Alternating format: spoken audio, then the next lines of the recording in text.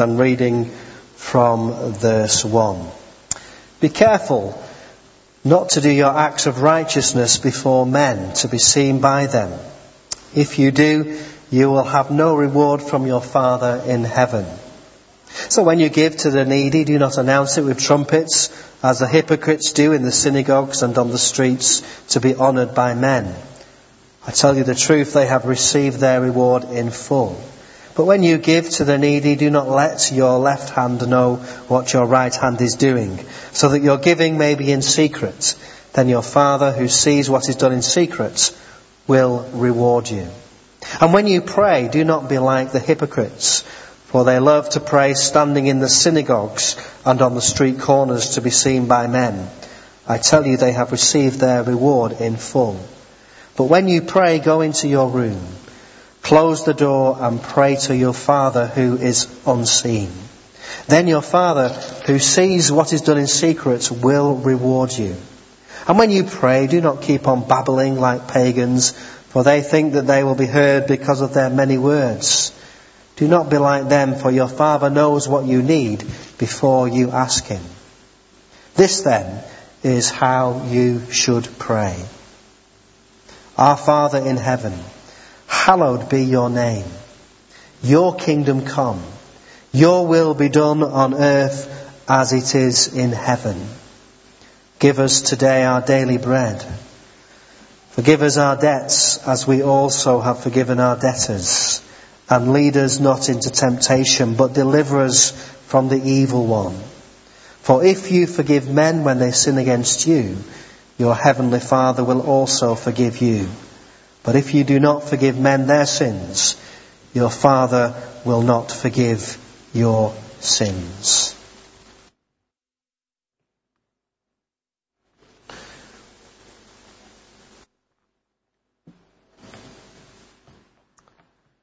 A minister parked his car on double yellow lines in a busy street on the town centre because he was short of time and couldn't find anywhere else to park.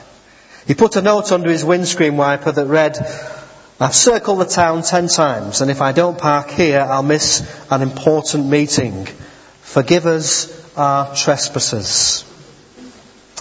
When he returned, he found a parking ticket on his windscreen, along with a note from the traffic warden, which read, I have circled this town centre for 10 years, and if I don't give you a ticket, I'll lose my job. Lead us not into temptation. I'm not sure the minister or the traffic warden really fully understood what they were talking about when it came to the Lord's Prayer. What I want to do this morning is to put this verse in context. Your kingdom come, your will be done on earth as it is in heaven. It is, of course, part of what you and I both know as the Lord's Prayer. The words are very familiar. And of course there is a problem with familiarity in the fact that we have said them 100 times. And the problem is that sometimes we say them without really thinking what it is that we are saying. We call it the Lord's Prayer, but actually Michael Green points out in his comments that really it should be called the Disciples' Prayer. He says this, it is really the disciples' prayer because it's the prayer that Jesus gave to the disciples, and it's only as we enter into the life of discipleship that we can appreciate its meaning. This is a prayer for disciples of Jesus to pray. This is a prayer that the disciples were given when Jesus was teaching them how to pray. And this prayer is not what we think it is. In fact, John Ortberg, in his book that we looked at last year, God is Closer Than You Think, says this is maybe the most dangerous, exciting, life-altering prayer a human being can pray. I guess that isn't the way that you and I would probably describe the Lord's Prayer or think about it. But I'm hoping after today, maybe we will. A dangerous prayer. We don't really think of praying as being a dangerous activity, do we? It's something that hopefully we do on a regular basis, and we probably think we're not being very dangerous when we're doing it. But John Ortberg suggests that this is a dangerous prayer to pray. And one of my hopes is that after this morning, this prayer will be a lot more difficult for you to pray. That the words won't come quite as easily when we fully understand what it is we're praying for and what it is we're asking for. And so, let's delve into the verse. Your kingdom come. You know, when we talk about kingdoms, very often what we do is we think about a particular place, don't we? We live in the United Kingdom, and there are borders. And so that you know when you're entering the United Kingdom, many of you will have a passport to show when you cross a border that says that you are a citizen of this particular kingdom. When Jesus gives the disciples this prayer and talks about your kingdom coming, he's not really talking about a particular place. In English, the idea of kingdom very often refers to a place, but the Greek word for kingdom in the Bible puts the emphasis really on rule or reign. It's a place where a king rules or a king reigns. In fact, some Bible translations translate the words kingdom of God as reign of God or rule of God, to bring out this idea that when we're praying for your kingdom to come, we're actually praying for His rule, for His reign to come. Now Jesus, you will of course know, in the Gospels, talked an awful lot about the kingdom of God. And so it must be a really important subject. His very first recorded sermon is described in the Bible as saying, "Repent, for the kingdom of God is near." He taught stories called parables, designed to illustrate what God's kingdom was like. Jesus believed and taught that through His life and death that God's reign had descended upon earth. That somehow His death and resurrection opened up the door for God's kingdom to come. Yet He also taught that God's kingdom wouldn't come with power and authority until His second coming. Jesus talks about the kingdom an awful lot. In His parables, He talks about the kingdom of God is like, and then He'd say the kingdom of God is like a mustard seed, or the kingdom of God is like a widow who lost a coin. It's like a shepherd who had 99 sheep but loses one. It's like a king who prepared a feast. And there's all sorts of parables to explain to us what the kingdom is like. And when Pilate asked Jesus if He is king, do you remember how He answered? He said, "My kingdom is not of this world." So the kingdom of God, it began really in that story that we've just been thinking about in the Nativity, when Jesus came to the earth. Mark Stibbe, in an article about the Nativity, links it to the ideas of the kingdom of God. And he has something interesting to say, particularly about where Luke records the shepherds hearing from the angels. And he suggests that the angels actually bring the shepherds a politically subversive message. He talks about the fact that when Jesus was born, people had to say that Caesar was Lord. And he suggests that who is the real Lord and Saviour, and that the Nativity reveals the clash of two kingdoms, military might and power as opposed to sacrificial love. And in our world and in our church, we need to face the same challenge. Whoever Caesar might be, we have to decide who is going to be Lord. Your kingdom come. When we pray your kingdom come, what we're really asking for is for God's kingdom to come in our lives, which means God's rule, God's reign to come. He opened the door for God's kingdom, inviting people to come through the doors by trusting in his death and resurrection. He warned us, unless we are born again by faith, that we cannot enter the kingdom of God. As God's future kingdom's reign somehow invades the present. Yet it's only when Jesus comes at the end of the age that God's kingdom will fully come. So we live in that in-between period.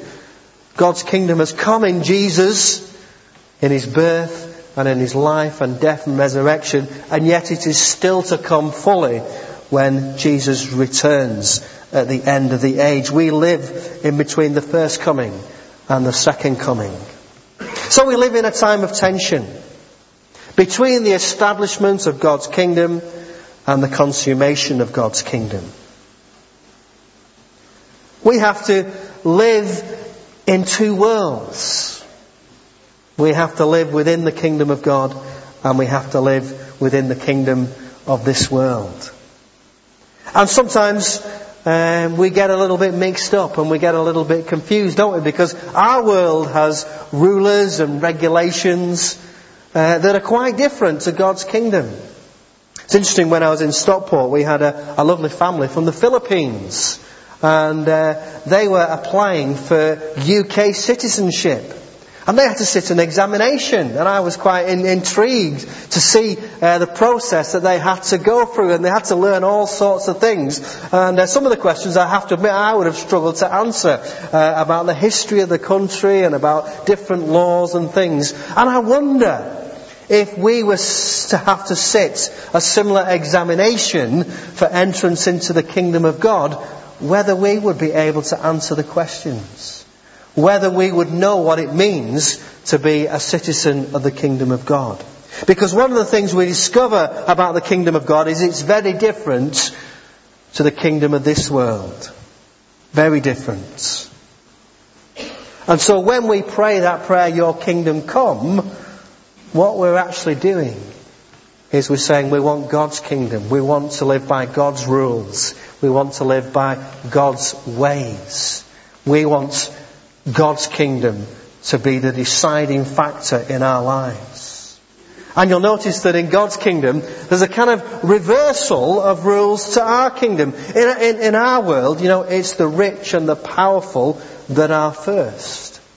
It's those that have rather than those that have not. And yet what Jesus says about the kingdom, he talks about in his kingdom, that those who are first in this world being last in his kingdom. And God seems to have a special place for the poor. God seems to have a special place for the oppressed. God seems to have a special place for the downtrodden, for the outcast, and for the sinner in his kingdom. In our kingdom, these people are not important. And sometimes we fail to recognise them because we're so wrapped up in the kingdom of this world that we get mixed up in our priorities. And if we're not careful, what we do is we bring the kingdom of this world into the church. And we squeeze out the kingdom of God. What would it mean, the challenges, for us to pray, your kingdom come in our families? What would that mean for our families? What would it mean for our marriages? What would it mean for our children? What would it mean for our relationships with our neighbours if we prayed, your kingdom come? What would it mean in our church if we were to pray, your kingdom come? We might think, well, this is a place where the kingdom's already come. Don't be fooled. We need to pray that prayer, your kingdom come. So the first aspect is to recognise about the prayer is that for God's kingdom to come, we are asking for God to rule in our lives. The kingdom in its fullness will have to wait till the ultimate return of Christ, but we can experience an increasing manifestation of the kingdom of God in our lives. Jesus said in Luke 17 and verse 21, for indeed the kingdom of God is within you. The kingdom of God is within you. And so this kingdom, its boundaries are endless. The kingdom of God can be wherever we go, if the kingdom is within us. And the Apostle Paul tells us in Colossians chapter 1 and verse 13, He has delivered us from the power of darkness and conveyed us into the kingdom of His Son of His love. Now it is our task, mine and yours, to manifest this kingdom on planet Earth. Your kingdom come is what we pray. And this prayer doesn't get any easier, because having prayed for God's kingdom, God's rule to come in our lives, we then pray for your will to be done. In a sense, this means deciding that we want to do God's will even before we know what it is. Think about that for a minute. Would you write me a blank cheque and allow me to fill in the details? Would you do that? Some of you are shaking your heads. And rightly so, you wouldn't do it. But actually, this is what we pray. When we say this prayer, this is what we're doing. We're writing a blank cheque. Because we're saying, your kingdom come, your will be done. You see, we can't negotiate with the creator of the universe. We can't say, well, that's a great idea, God, but I've got a better idea. I think I'll do things my way. We have to submit to the will of God. He asks us to decide up front whether we trust Him, whether we are prepared to sign up and to hand our lives over to Him. It's called a step of faith. It begins when you let God into your lives. And when you pray that prayer, your kingdom come, your will be done. I don't know if you've seen the film Bruce Almighty. I recommend it to you. I commend it to you if you haven't. It's not only a very funny film, but it's got some quite poignant moments. There aren't many films that portray God in a great light. But this film really does portray God in a wonderful light. God is played by Morgan Freeman. And I don't know about you, but I'd be quite happy if God turned out to be like Morgan Freeman. I wouldn't be disappointed.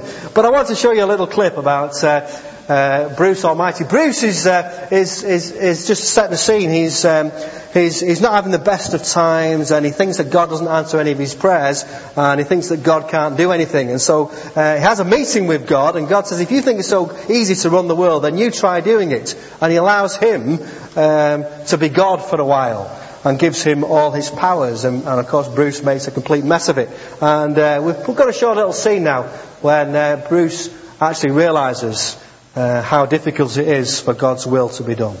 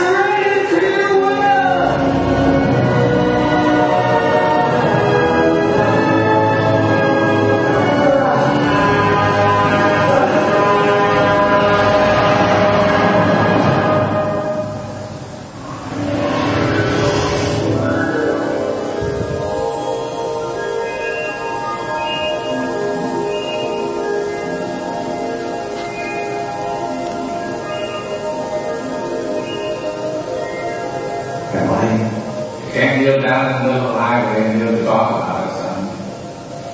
Why? Why now? Bruce, you have a divine spark.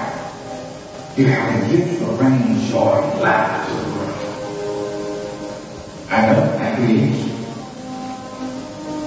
Okay, you see, that's what I'm talking about. That's the spark.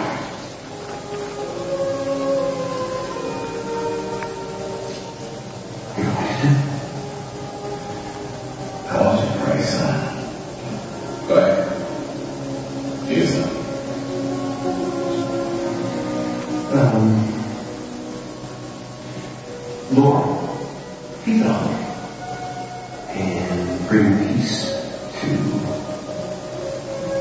all of mankind.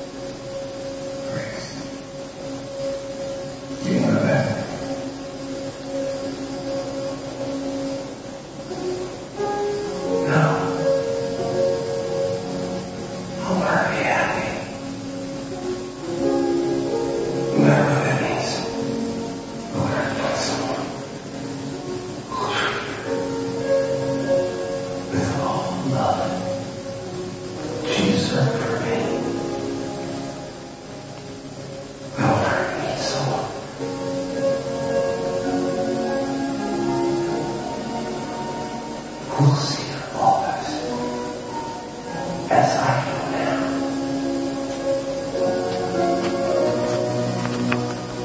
Through your eyes. Now that's a prayer. Yeah.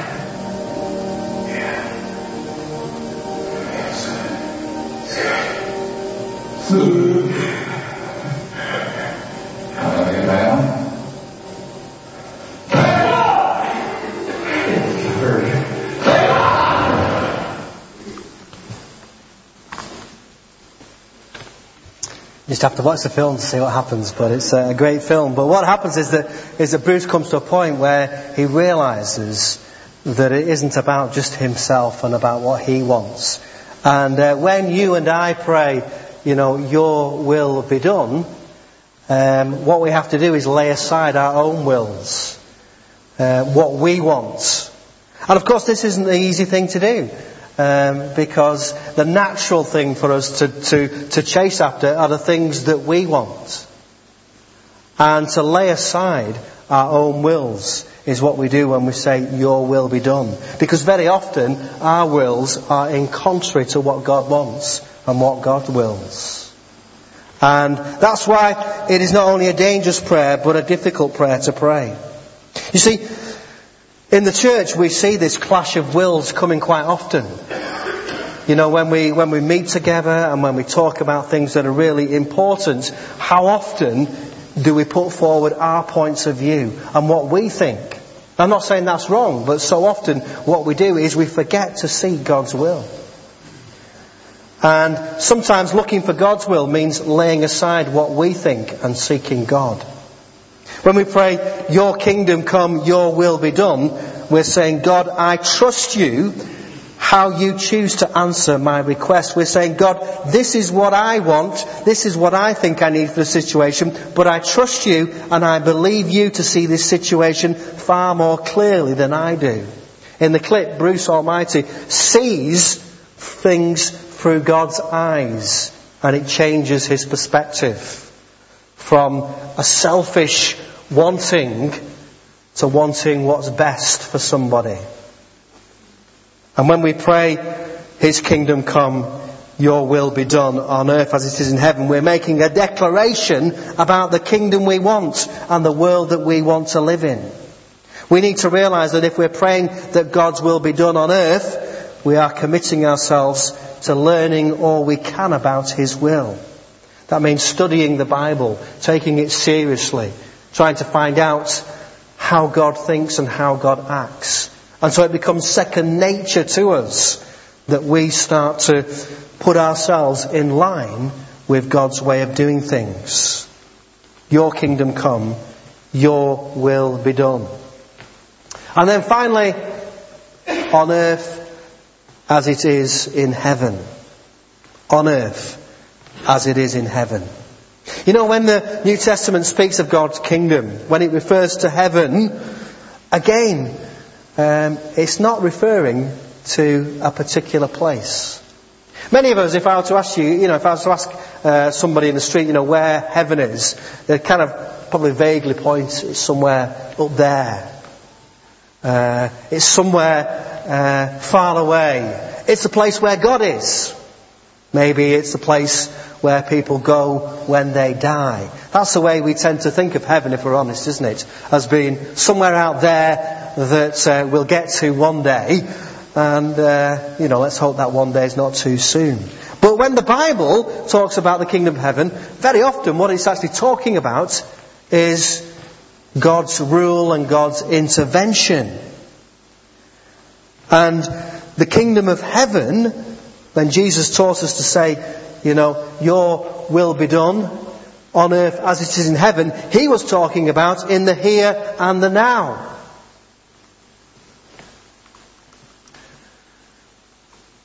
I don't know if you remember when we did the God is Closer Than You Think. John Ortberg had this wonderful phrase that he took from this prayer, and he interpreted it like this: God, make up there, come down here. God, make up there, come down here. And that's what we're praying for when we say, your kingdom come, your will be done on earth as it is in heaven. What we're saying is, can things be on earth as they are in heaven? Your kingdom come. Make up there, come down here. And you know, this can be a reality. This can be a reality. Every time you're in conflict with someone, or you want to hurt someone, or gossip about them, or avoid them, but instead you go up to them and you seek reconciliation and forgiveness, the kingdom of God is breaking in on earth as it is in heaven. Every time that we give money to the poor or help someone who's homeless or hungry, the kingdom of God is breaking in on earth as it is in heaven. Every time you encourage someone who is defeated, every time you challenge someone who's wandered off the path, every time we serve another human being with love, the kingdom of heaven is breaking through on earth as it is in heaven. In heaven, God's will is done gladly, willingly, completely and joyfully. The angels, you know, when God tells the angels to do something, they don't say, I don't think that's a good idea, God. We've got a better idea. We'll do this. When God gives a commandment to the angels, they just do it. But joyfully. And our prayer is, may it be like that on earth. May there be a foretaste, a touch of heaven. Our prayer should be that in 2011, we get a taste of heaven on earth. In 2011, that we get a taste of heaven in the here and now. You see, the kingdom of heaven is amongst us. We're part of it. And what we want to do is bring a bit of heaven into our community, into our world. We want to bring things as they are in heaven. There is a place where God's presence, there's no place where God's presence cannot break through. Let your kingdom come, your will be done on earth as it is in heaven. You see, heaven and earth, they're not two separate places, they're places that overlap. When Jesus was born, heaven overlaps with earth. The kingdom of God is near. And there are still places, we're in a place now where heaven and earth is overlapping because we are in the presence of God. When we meet around the communion table, when we celebrate the sacraments, heaven is breaking in on earth. Your kingdom come, your will be done on earth as it is in heaven. Let's make that our prayer. But let's understand what it is that we're praying. When we're praying for God's kingdom to come, we're asking for God to reign and rule in our lives, in our families, in our work, in our neighbourhoods and in our church. When we're saying, your will be done, we're putting God's will before our own will and wants and needs. And when we're saying, on earth as it is in heaven, we're asking up there to come down here and to make it like it is in heaven. We're just going to pause for a moment and as we think about that, we're going to listen to a song, and there'll be some words that appear on the screen as we prepare to bring in a little bit of heaven in 2011.